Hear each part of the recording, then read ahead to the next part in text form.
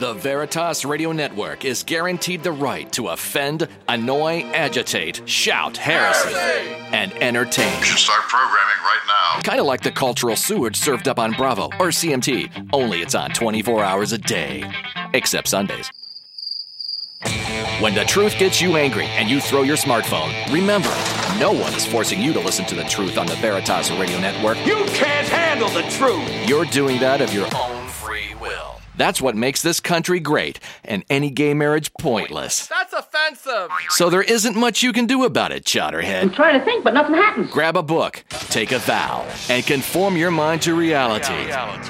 Otherwise, you're just another Judas-inspired Karl Marx wannabe, and your children will steal your credit card number to buy tickets to the Miley Cyrus Twerkers Ball. I came in like a wrecking ball. Are you ready? Let's get it on the Veritas Radio Network's Crusade.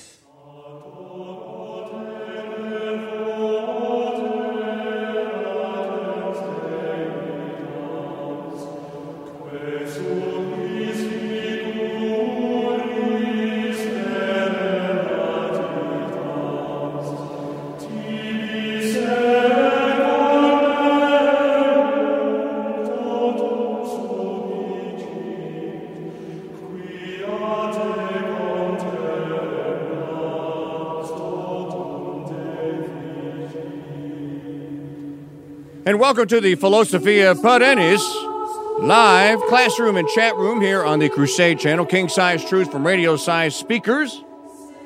This is our regular Wednesday night live classroom and chat room, and we are covering De Homine, the series from St. Thomas Aquinas as lectured by Brother Francis Maluf, available at Catholicism.org as a MP3 download or CDs. If you're interested in taking the course, you can just send me an email, kingdude, KINGDUDE, at mikechurch.com. All episodes of our lecture and question and answer session featuring Brother André Marie are recorded and posted free of charge in a podcast that you can access on my website at mikechurch.com. This is De Homine, lecture number 9. Tonight is a special night. It's a night in Holy Week. Tonight is Spy Wednesday, for those of you that are keeping track. Let us go live to the the St. Benedict Center and say hello to our instructor and our lecturer tonight and our friend, the one and only Brother André Marie, who is standing by in a beautiful spring night in New Hampshire. Hello, brother. How are you? Good evening, Mike. I'm well. How are you doing? I am working on the holy part of Holy Week. It ain't easy, is it? No, and I was telling Mrs. Church before I left the house tonight, the past couple days have been, all right, you made it all the way here? Watch this. Yep. Sometimes God has little surprises for us towards the end of Lent, especially if we haven't had a good Lent. He kind of extracts something more of us. Well, it hasn't been that big of an extraction, so I guess I get a B- or a C+ thus far. I don't know, but maybe after the praying that I make it all the way through Holy Saturday and then to Easter morning, intact and not having fallen, all will be well and all glory will be to God. So yes, it is a Holy Week, and holiness is the password is holiness. So, De Homine, Lecture 9, an exciting lecture. I hope everybody got a chance to listen to it. I listened to it 3 times now, and still picking up, as I always do when I listen to Brother Francis on multiple to the same lecture more than once. Tonight, when I listened to it, I picked up on a few more little nuance of it. A fantastic lecture to discuss. Where do you want to start? Okay, well, I want to touch upon a couple. I want to mention a couple of things that Brother touched upon in the lecture. Somebody might be curious as to who this Anton Pegis is that Brother kept quoting, or Brother quoted at some length. By the way, I had the books in my hand yesterday, possibly the same copies he had, but definitely the same books he talked about getting these books on St. Thomas Aquinas by Anton Pegis, and I found them yesterday.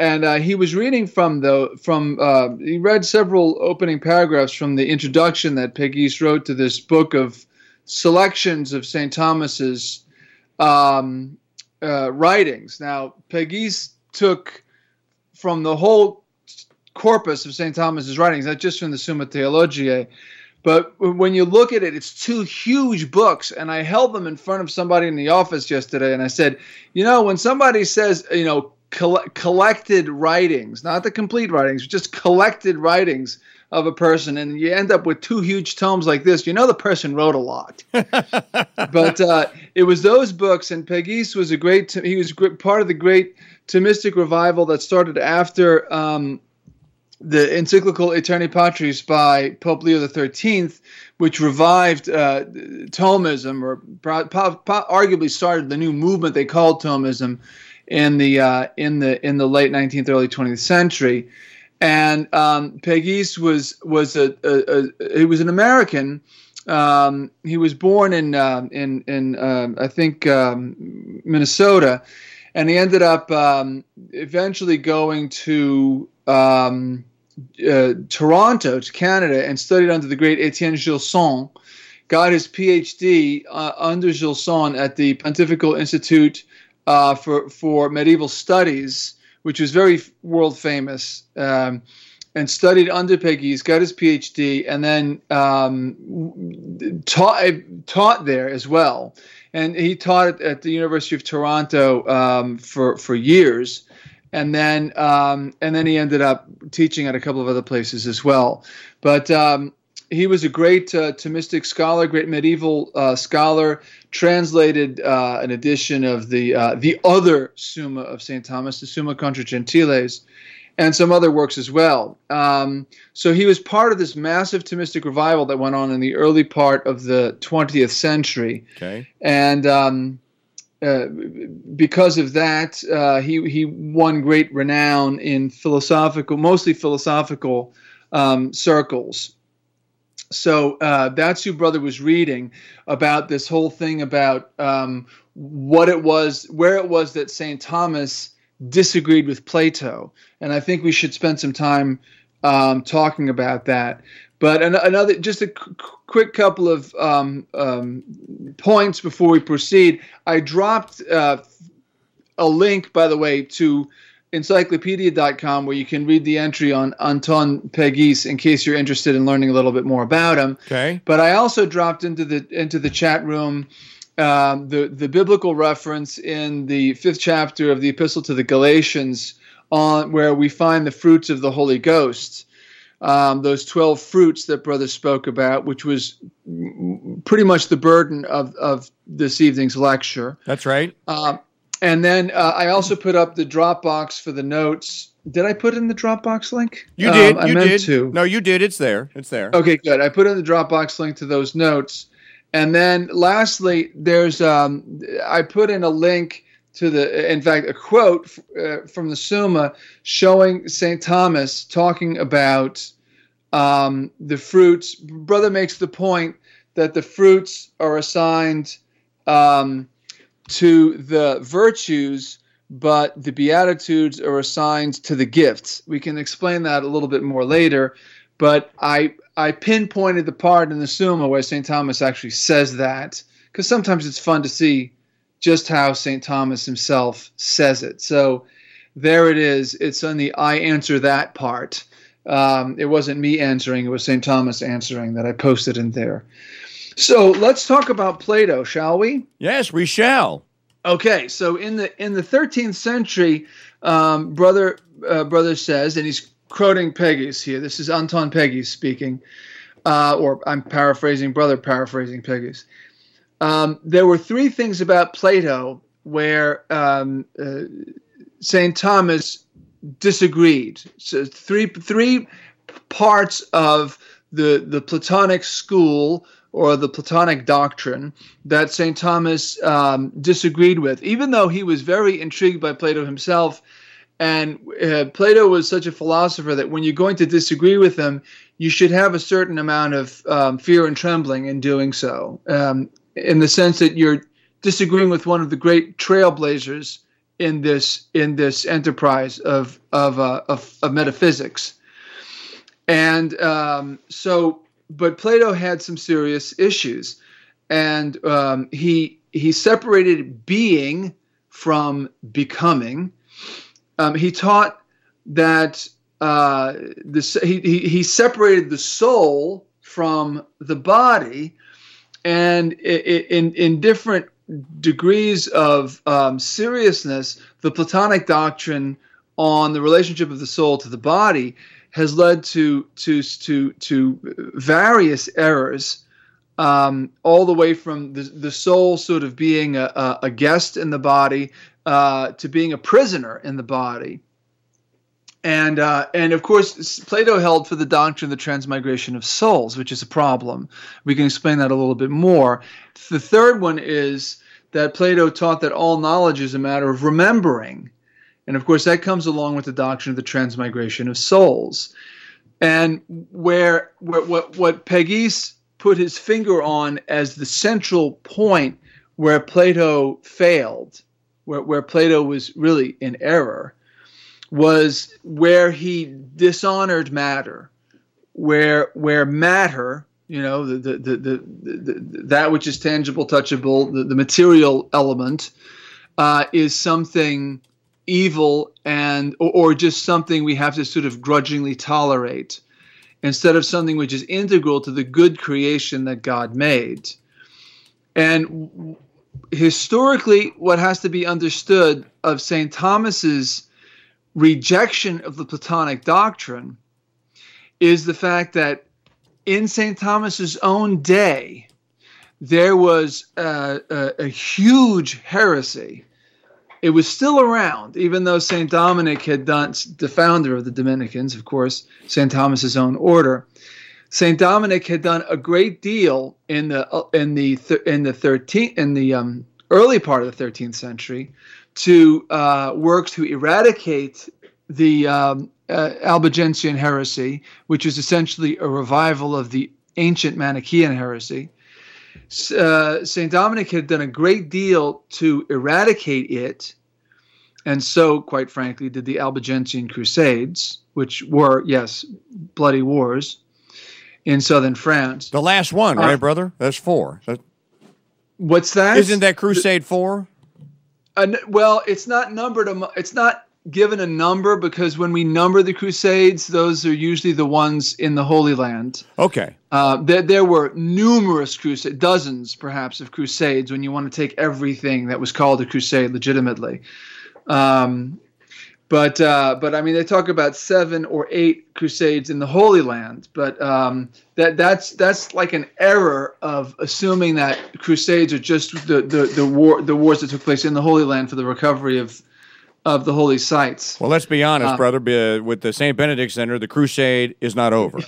No, but I mean, when you define a crusade strictly, even when you define a crusade strictly, as in a war fought for the faith at the command of the Pope, it has to be authorized by the Pope. There were dozens, perhaps, of crusades all across Europe, in German lands and pagan lands, but. Looking more into the error of what was the error of Albigensianism. The error of Albigensianism was that matter is evil. That the good God created spirits and angels and pure spirits and things like that in this elaborate hierarchical arrangement. And the evil principle, the evil God, which is equally powerful to the good God, created matter. And he's an evil, sinister trickster. And what he did was he ended up trapping spirits into matter. So that's what men are. Men are spirits trapped in matter. And the whole of religion, you might say, for these people, the whole of your pursuit of goodness and God and virtue and purity and all that is to disbirth in yourself of this evil, which is matter. So in the Albigensian religion, which was essentially, by the way, brought back to the West from the East by some very misled crusaders. Not everything that happened in the Crusades was good. So in addition to really good, pleasant Middle Eastern spices that they brought to flavor their very dull flavored European food at the time, they also brought some bad thinking. And part of that bad thinking was Manichaeanism, and it became the Albigensian heresy because it was situated mostly in and around the city of Albi in southern France. And so, teaching now that matter is evil and that spirit is good, and that corrupt, and I mean, you can see what this does. It destroys the sacraments because the sacraments have matter. It means marriage is evil because why? Because procreation is evil. Because every time there's procreation, there's a new spirit trapped. There's a spirit that's newly trapped in matter. And literally, for the Albigensians, suicide becomes quasi-sacramental. Wow. So it was a really, really, really evil religion. And now of course you can't blame it all on Plato. Plato had nothing to do with it. But the Platonic disregard for matter is something that St. Thomas certainly saw. Practically speaking, you cannot refute the Manichaean errors if you have this Platonic doctrine which dismisses matter. And St. Thomas realized when you look at the entire deposit of the Christian faith, in fact, when you look at reality, you have in creation that God created, and what did He do at the end of every thing that He created? All the 6 days of creation in the book of Genesis, the Hebrew word, and Craig can back me up on this. The Hebrew word for good is tov, T-O-V, tov. At the end of every thing that He created, at the end of every act of creation, God looked at it and said that it was tov. He looked at it and saw that it was good. And this is material creation we're talking about. He creates the land and the sea and the sun and the stars and the animals and the rivers and all of these things. He separates the waters above the firmament from all those below the firmament. All of these acts that God created. At the end of everything, He looks at it and He says, God saw it and He beheld it and it was good. So you can't say that and say that matter is just this rather useless or necessary evil or whatever you want to call it, and dismiss it as Plato tended to do. It just does not conform to certainly it does not conform to the reality of supernatural revelation, and even Aristotle held this because he disagreed with his teacher Plato on this point. It even does not correspond to. Oh, thanks, Craig. Back me up. It does not correspond to the reality that we can see with our own eyes. Because remember, Plato held that reality is in the world of the spirits, and reality is in the heaven of the ideas. And what we see, we're in this cave. Remember the Platonic analogy of the cave? The cave. This earth is the cave. What we see is the shadows. And by remembering, that's what education is for a Platonic, by remembering from when we were created, when we were just pure spirits, who transmigrated ourselves through various souls. By the way, that's reincarnation. Transmigration of souls, or if you want to sound fancy about it, metempsychosis. This is nothing more than what we call reincarnation. So this is the Platonic doctrine. And but before all of those reincarnations, when you were just a pure spirit, you're remembering to this realm of the pure ideas. That's what education is for Plato. Right.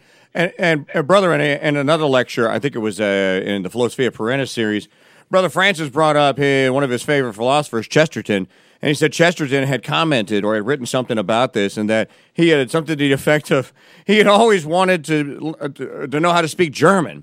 and that he tried to think like a Platonist, but he just couldn't remember it, was the joke. Yeah. And of course, Brother quoted, or didn't quote, but he referenced Chesterton in tonight's lecture just in passing to say that what Peggy has to say in very careful philosophical language when he's talking about where St. Thomas disagrees with Plato, Chesterton spelled out in Chesterton's own sort of what you might call penetrating commonsensical prose in that beautiful biography of St. Thomas that he wrote. And to all listeners and everybody in the chat room and everybody part of the Veritas Radio Network family here, if you've never read it, read Chesterton's fine book on the life of St. Thomas Aquinas. It's absolutely beautiful. It's currently in print. I think it's Ignatius Press as an edition of that book and Chesterton's Life of St. Francis of Assisi. One was written towards the beginning of his writing career, the other towards the end, and they're both brought together in between two covers in one volume, and it's an excellent, both books are excellent, but the one on St. Thomas, Etienne Gilson, whom I earlier mentioned, read Chesterton's book on St. Thomas. Now keep in mind, Gilson was a medieval scholar. He had doctoral level, so he was teaching doctoral level students. He taught Anton Pegis. And his knowledge of St. Thomas was stupendous. I mean, this is a world-class scholar of St. Thomas. Chesterton was not. Chesterton, spot read the Summa. But Gilson said, after reading Chesterton's book, he said, it's a book that I wish I had written. Yeah, I remember that. So there's something about that book that'll give you a really good, profound introduction to St. Thomas's thinking, and particularly along these lines of where he disagrees with Plato. So matter is not evil, matter is good.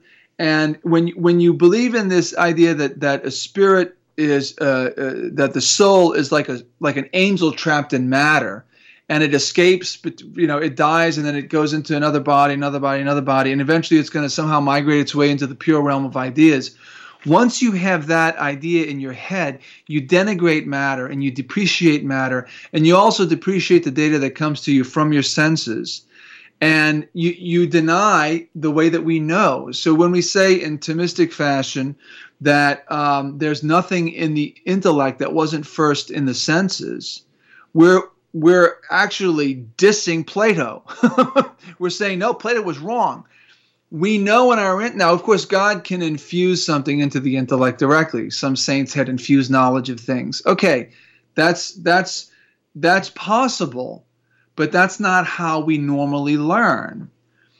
According to the Platonic doctrine, learning is going back to something you already knew. That's not our experience. As Brother Francis says, we come into this world a tabula rasa, a blackboard all erased. That's how we come into the world. Okay, so you can get that. You can get for $9. You can get that book at the Chesterton.org website. Dale Alquist's American Chesterton Society edition of it.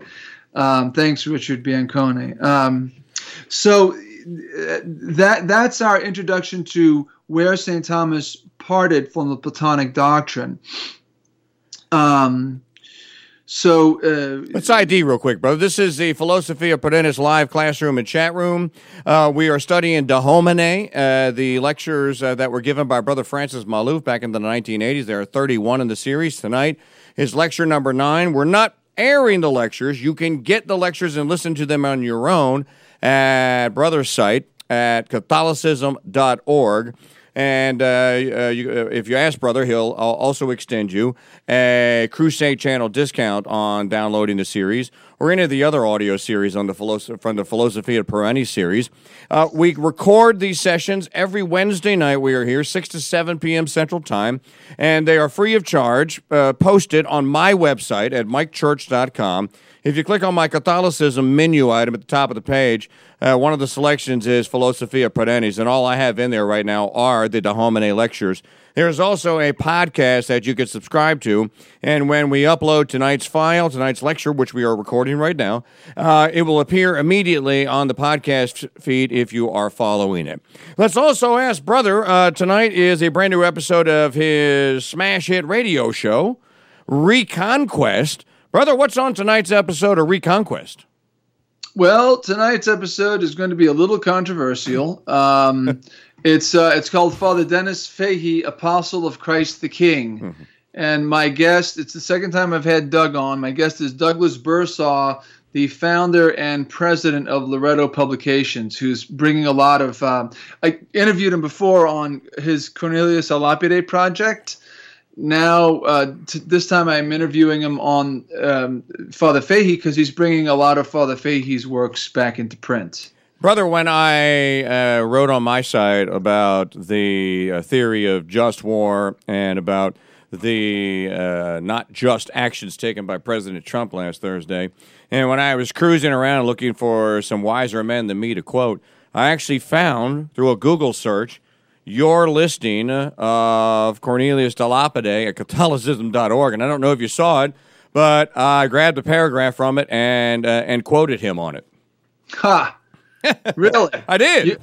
A Lapide on just war? Well, it wasn't really on just war, but okay. It was. That was the subject that I had started with. I had quoted the Lapide, and I gotten it from Catholicism.org. Great. Hey, thanks. Thanks for the plug. I think I actually got it from a piece that you wrote where you quoted him, and I just took your quote and credited you. Oh, okay. Well, thanks. Yeah, anyway. So we go. So yeah, I mean, if the worldview of Father Fahey were actually being attempted in the practical order of things, we really wouldn't be globetrotting for democracy and trying to inflict our way of life on people who don't want it. But that's another subject that we could spend way too much time on. And we would. We would. Well,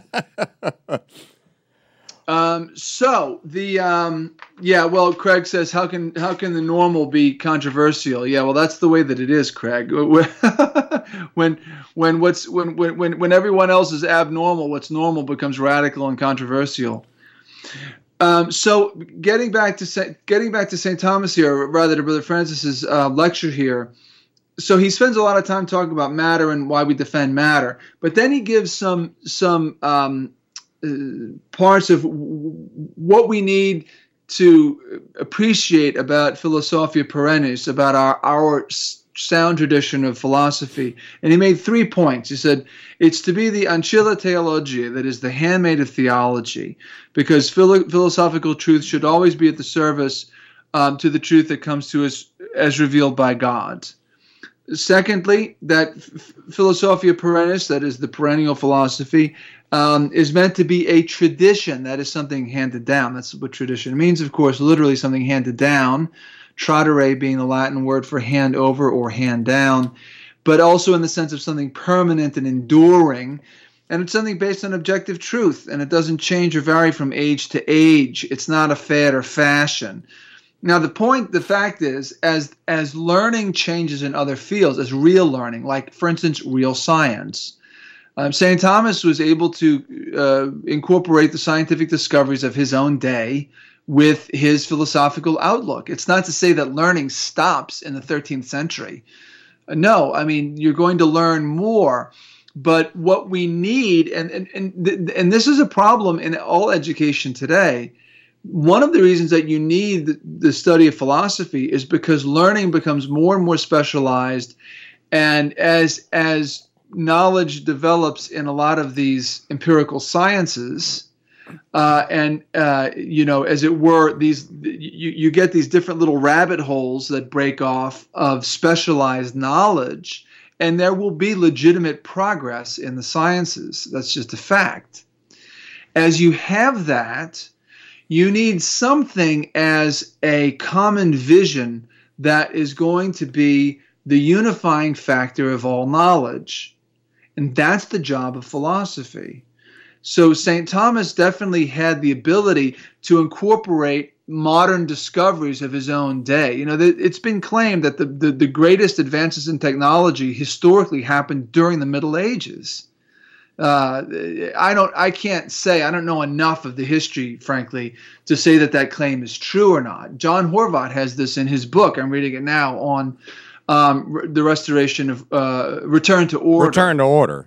But he quotes a medieval scholar, saying that the greatest progress in technology historically took place during the Middle Ages, when all sorts of agricultural things developed, all sorts of mechanized approaches to labor were advanced during the Middle Ages, and rather revolutionized the approach to work and the approach to certain common labor. Things that were done over and over and over again could be done in a more mechanized fashion. So the Middle Ages was far from a stagnant intellectual period like your modern post-Enlightenment man tends to think that it was. So my point is, there was legitimate scientific discovery. Science wasn't frozen from the time of Aristotle to the time of St. Thomas. And St. Thomas's philosophy could incorporate into it observations of modern science. So too, a modern scholar can, with the grounding in Philosophia Perennis, incorporate data from modern scientific observation and not worry about it contradicting his worldview that he has from Philosophia Perennis. So even though it's a tradition, it's not something totally stagnant, okay? But unlike modern philosophical systems, it's not a fad, it's not a fashion, and it doesn't just have some guy's name stuck to it. It's probably Brother Francis didn't like calling it Thomism. He preferred to call it Philosophia Perennis. And then lastly, it's also called the Regina Scientiarum et Artium, the queen of the sciences and the arts, because it's only when it is mature philosophy that order and purpose can get into all of the activities of man. So it talks about when you have learning in any field, but you forget ultimate causes, and when you forget purpose and ends, which these are deeply philosophical questions, learning in all these other fields just becomes a bunch of detached facts. It's just data, huh? It's not something that's got a life to it, and it's not something that's got a structure to it. It's just all a bunch of stuff, not connected. So I think from there we can hop into the study of the Beatitudes, rather not the Beatitudes, the fruits of the Holy Ghost. So Brother had said last week as well as this week that all of the Beatitudes are fruits, but not all of the fruits are Beatitudes. And this is something that he got right out of St. Thomas. And St. Thomas says the Beatitudes being more perfect than the fruits. Of course, the Beatitudes are those 8 Beatitudes that our Lord preached in the Sermon on the Mount that started his preaching career.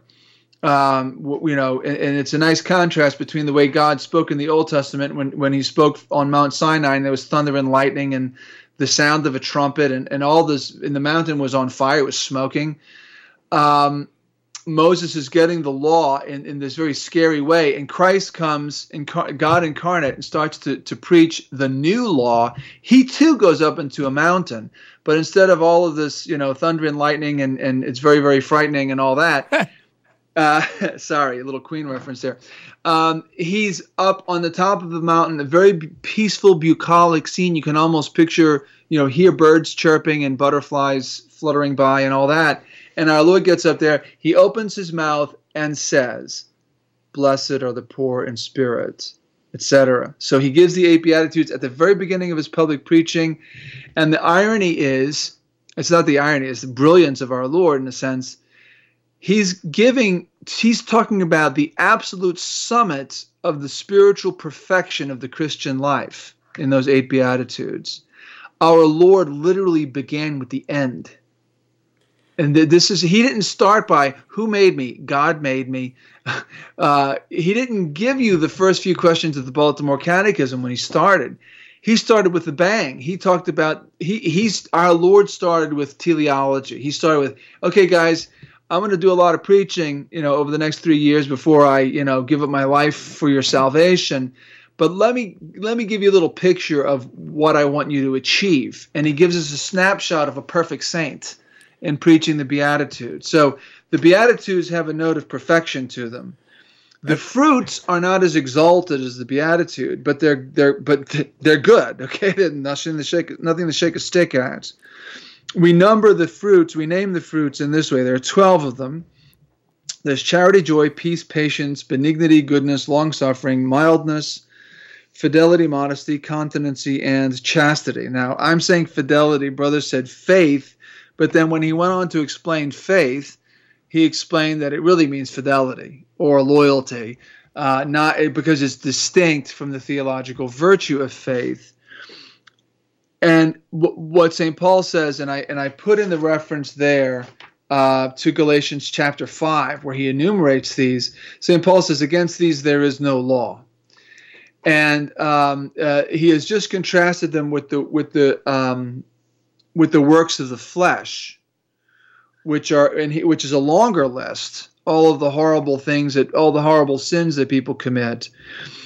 But St. Thomas asks the question, why are they called fruits? And they're fruits for a couple of reasons.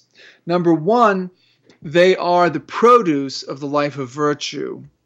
So when you live the virtues, when you live those four cardinal virtues as well as the three theological virtues, when you're practicing a life of virtue and you're getting habitual at it and you're becoming better, eventually the difficulty, the arduousness of practicing virtue that's there in the beginning, when the virtue becomes more deeply rooted in the soul, eventually there become times when certain acts of those virtues become sweet and enjoyable. It's no longer arduous. It's no longer just drudgery. There's something sweet. There's a consolation that comes from it. So they're called fruits because if you look at the virtue as the root, or maybe the root and the stem, the thing that's produced is a fruit. So they're called fruits because they're produce, right? They're produce of the life of virtue. That's one reason. But the other reason is because there's a sweetness in these acts. And St. Thomas says, and Brother Francis highlighted it, that unlike the virtues, which are habits, the fruits are acts. Remember, we distinguish these four things that we can find in any man. We can study four things in man. We can study his nature, his powers, his habits, and his acts. And remember how last week we talked about when we look at brute animals and their powers and so forth, and their potencies and their nature, all we can talk about is their nature, their powers, and their acts. There are no habits. Habits do not perfect the powers of animals. Animal powers come sort of pre-perfected, and then they just carry out the acts that are proper to that.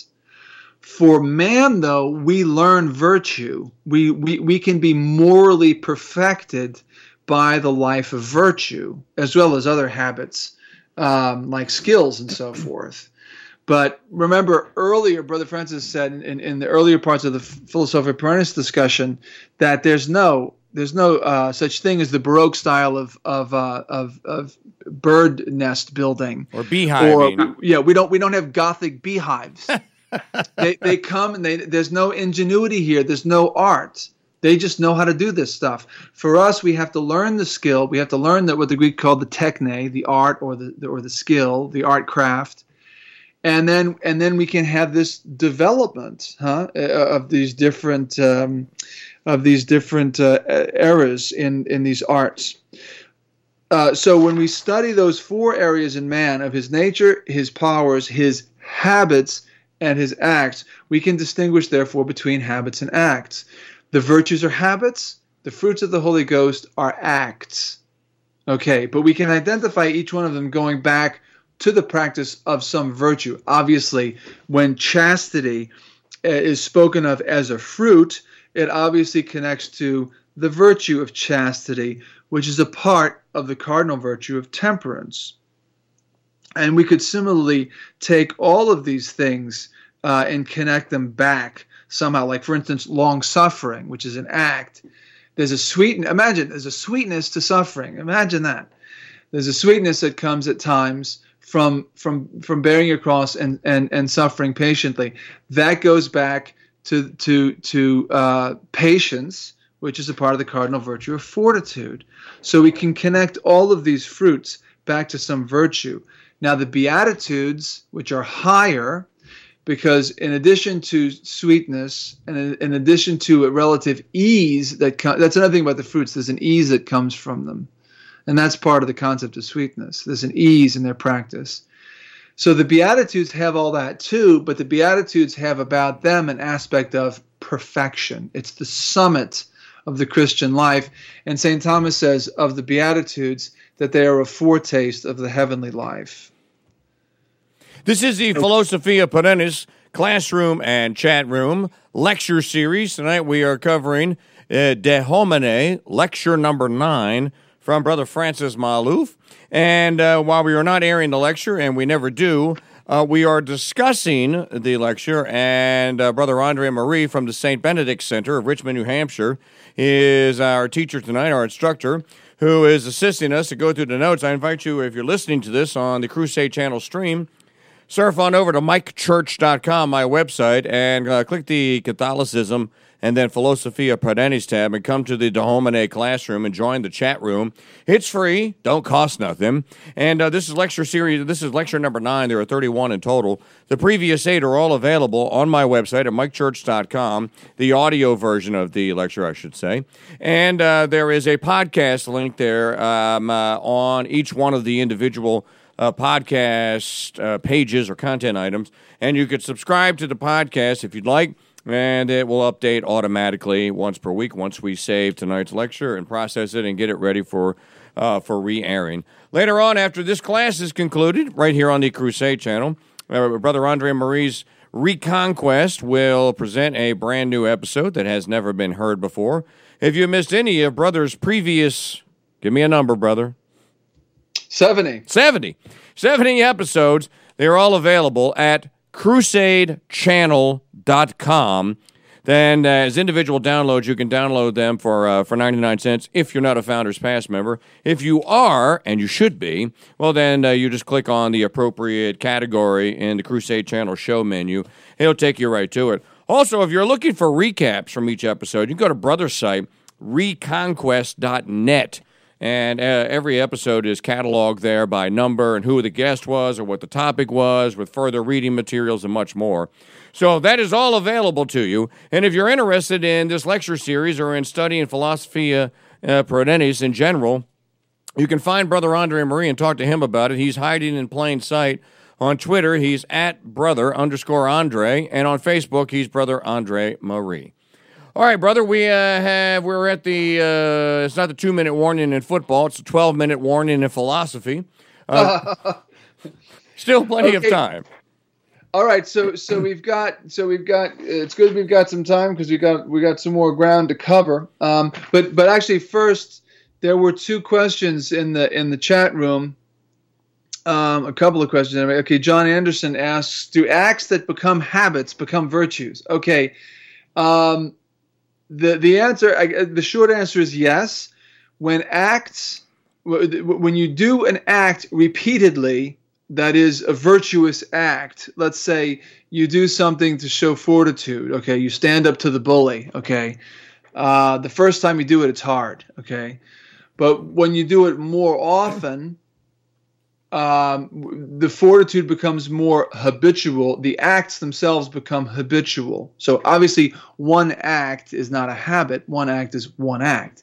But a succession of such acts helps to develop a habit, just as vices are formed in us by repeatedly bad acts. Okay? So the good act, as long as the act is good, If it becomes habitual, it becomes a virtue. That's the nature of virtue. The difference between the acts that lead to the acquisition of the virtue and the acts that we call the fruits of the Holy Ghost is that those first acts that lead to the deepening and formation of the virtue are difficult. When that habit is so deeply rooted in the soul that the acts become done with ease and pleasure and sweetness, that's when we talk about the fruits of the Holy Ghost. And of course, we're talking about not just natural virtue here. We're talking about virtue lived in the context of the life of grace. And only then can you call it the fruit of the Holy Ghost. So hopefully I answered that. And then Craig Silverman says, can a habit be classified as an accident? Is that what you're asking, Craig? Can a habit be classified as an accident? Yes, it is. It is an accident. It in fact must be classified as an accident because there's not a substantial change in your soul when you acquire the habit. How do we define habit? It's a stable disposition of soul. It's a stable disposition of soul. It's a stable quality. Stable quality of soul. Quality is one of the 9 categories of accident, according to Aristotle. So the answer is a big yes. A habit is an accident of the soul.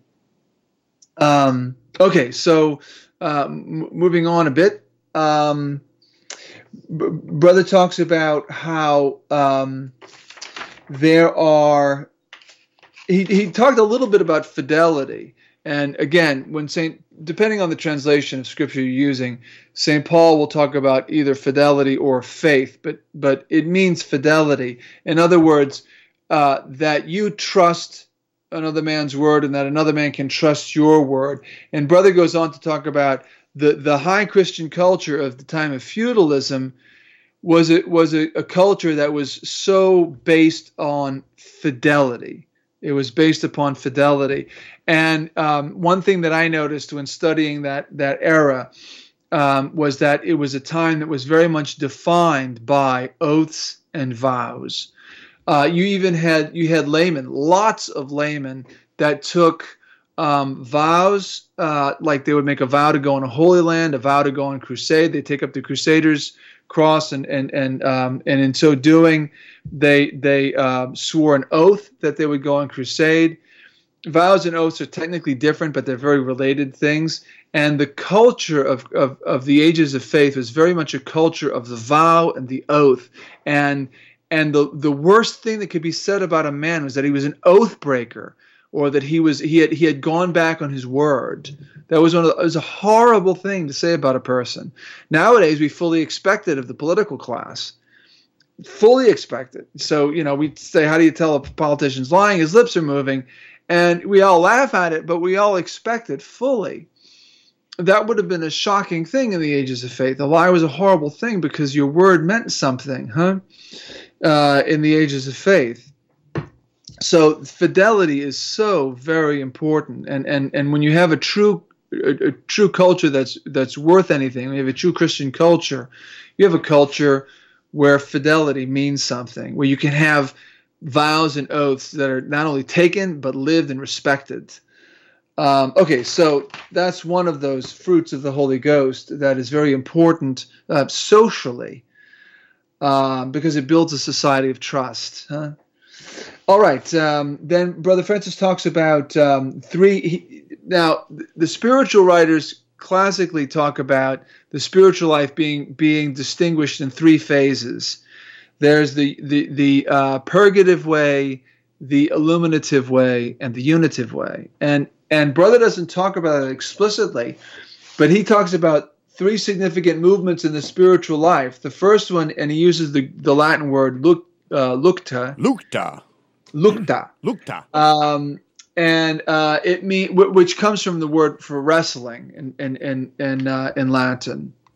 So this is, Brother defined it as struggle. So this is struggle in the spiritual life. That's the purgative way. Then he talked about aridity, and that's where we're growing in virtue, but we're growing in virtue and we're growing in holiness, but we have to drag ourselves through lots of dry spells, like the arid desert, aridity. So you have to do a lot of sort of naked acts of the will that don't have much consolation involved. And this corresponds to the illuminative way. And then you have the peak of the spiritual life, which the great saints achieved, which we call the unitive way, and Brother spoke of that in terms of sweetness and peace, and there we see very much the predominance of the fruits of the Holy Ghost, and then also, he doesn't say because he's not talking about tonight, but the Beatitudes as well. And then he recaps, he says, the fruits are any virtuous act or deeds in which a man delights. So when you perform an act of virtue, I don't mean when you perform an act of virtue and then after you just say, oh, I feel pretty good about myself. It's not that. During the act itself, there's a certain sweetness, whereas normally it would be very, very difficult. That's what marks it off as one of the fruits of the Holy Ghost and not just a mere act of virtue. Now, Brother says, and this he gets from St. Thomas, the fruits of the Holy Ghost and Beatitudes are both acts. The Beatitudes are all fruits, but not all of the fruits are Beatitudes. The Beatitudes are higher. In the Beatitudes, in addition to the note of sweetness, we have the note of perfection. Remember, I said, brother, when our Lord spoke on the Sermon on the Mount and talked about the Beatitudes, gave us the Beatitudes, he gave us a snapshot, if you will, of the height of perfection. And again, St. Thomas calls the Beatitudes an anticipation of the life of glory in this life. All right, so let's see. What is it? Do we have any questions in the chat room? Let's see. There was one earlier, and I think you answered it. Can a habit be classified as possible accidents? Yeah, no, we did that already. You covered that one. Okay, so good. So we're fine. Hopefully, the absence of questions means either people are listening and getting it, or whatever. Hopefully, it's a good sign, not a bad sign. Okay. So don't the gifts of the Holy Ghost precede the fruits? We already covered that, right? No. No. Well, okay. So the gifts connect to the fruits of the Holy Ghost. Brother Francis says it. The fruits of the Holy Ghost are connected to the virtues. Okay. But the Beatitudes are connected to the gifts of the Holy Ghost. So the more the Holy Ghost, and the gifts of the Holy Ghost, by the way, are dispositions in our soul that have to be put into motion by operative grace coming from the Holy Ghost. And Brother said it in this lecture, and it's said in many, many explanations of the gifts. The difference between the life of the virtue, but the difference between the gifts and the virtues is that in the virtues, it's like we're rowing in our little rowboat. The acts, we're doing it with the help of God, yes, but the acts is more our work with God helping us along. But when we have the gifts of the Holy Ghost operating, it's as if a sail comes up and the wind blows into the sail, and it's much easier, We go further. Now, the concept here is that the gifts of the Holy Ghost perfect the acts of the virtues, but it's more the Holy Ghost operating than us. We can't impede the work. If we impeded the work, it wouldn't happen. We have to be more supple, We have to be like a good sail. But when God puts those gifts of the Holy Ghost in it, it's like in us, He puts these dispositions that can later be put into act. And the more we live the life of virtue, the more open we are, the more disposed we are to the activity of the Holy Ghost in our souls. So for St. Thomas, the repeated acts of virtue lead to the fruits of the Holy Ghost, but the greater activity of the gifts of the Holy Ghost are what leads to the life of perfection in the Beatitudes. And by the way, I have it here in St. Thomas. That's why I pasted it from St. Thomas earlier on. For the fruits are any virtuous deeds in which one delights, whereas the Beatitudes are none but perfect works, and which by reason of their perfection are assigned to the gifts rather to the virtues, as has already been stated. So St. Thomas assigns the Beatitudes to the life of the virtues, to the life of the gifts rather, whereas the fruits are assigned to the virtues. That makes sense, Dudas Maximus? There's a lot to, that's why I've listened to the lecture 3 times, because that's a lot to take in, and I think you could spend a significant amount of time in a classroom going over each and every one of them. But I don't think, just if we go back to logic, lecture number 3 or 4, where Brother says, you don't need a pencil and piece of paper to write everything down to get it. You just keep listening. You keep listening, and you keep learning. And as you learn, it will become because he says it's all connected, right? It's all connected. So if you've had any of the previous courses, then you have a bit of a foundation from that you've already built on that as a basis, and so the terminology makes sense. The logic of it, and there's a lot of logic in this, makes sense. So yeah, no, I get it. I'm just trying to figure out which ones I have and which ones I don't. Yeah, when you listen to these things, you mean of these actual things, the virtues, the gifts. I said that. Yeah. I said that in jest because I don't have anything. What's been granted me, which ones have been granted me thus far, or I've been blessed with, or I've been received the grace to begin to use and to practice. Brother, we have 30 seconds to wrap up. Actually, no, that's wrong. We have 1 minute and 30 seconds to wrap up. Next week will be after Easter, obviously, and we'll be back again for the Homine Lecture number 10. Mike, sorry, I meant to tell you this beforehand. Next week, I'm going to be away on retreat. Oh, okay. So next week is spring break. Yeah. Everybody meet at Pismo Beach for Mai Tais. And Mai Tais and roasted pork, and Josh Will is buying. Yeah, well, great. Well, meanwhile, I'll be on retreat in another monastery at an undisclosed location, trying to get holy and stuff like that. I was going to say, you're not going to be in Mark Levin's bunker, are you? No, no, I'm not. Folks, now we have we're at the 30-second warning here. This is a fascinating series of studies here, and you might know my brothers and sisters that are taking this tour with us.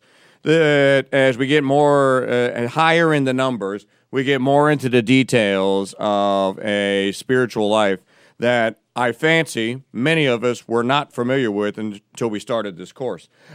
Brother, thank you. Enjoy the retreat. We'll see you in 2 weeks. All right. See you in 2 weeks, Mike. God bless everybody. This is the Crusade. Blessed Easter. This is the Crusade Channel. King-size truth from radio-size speakers.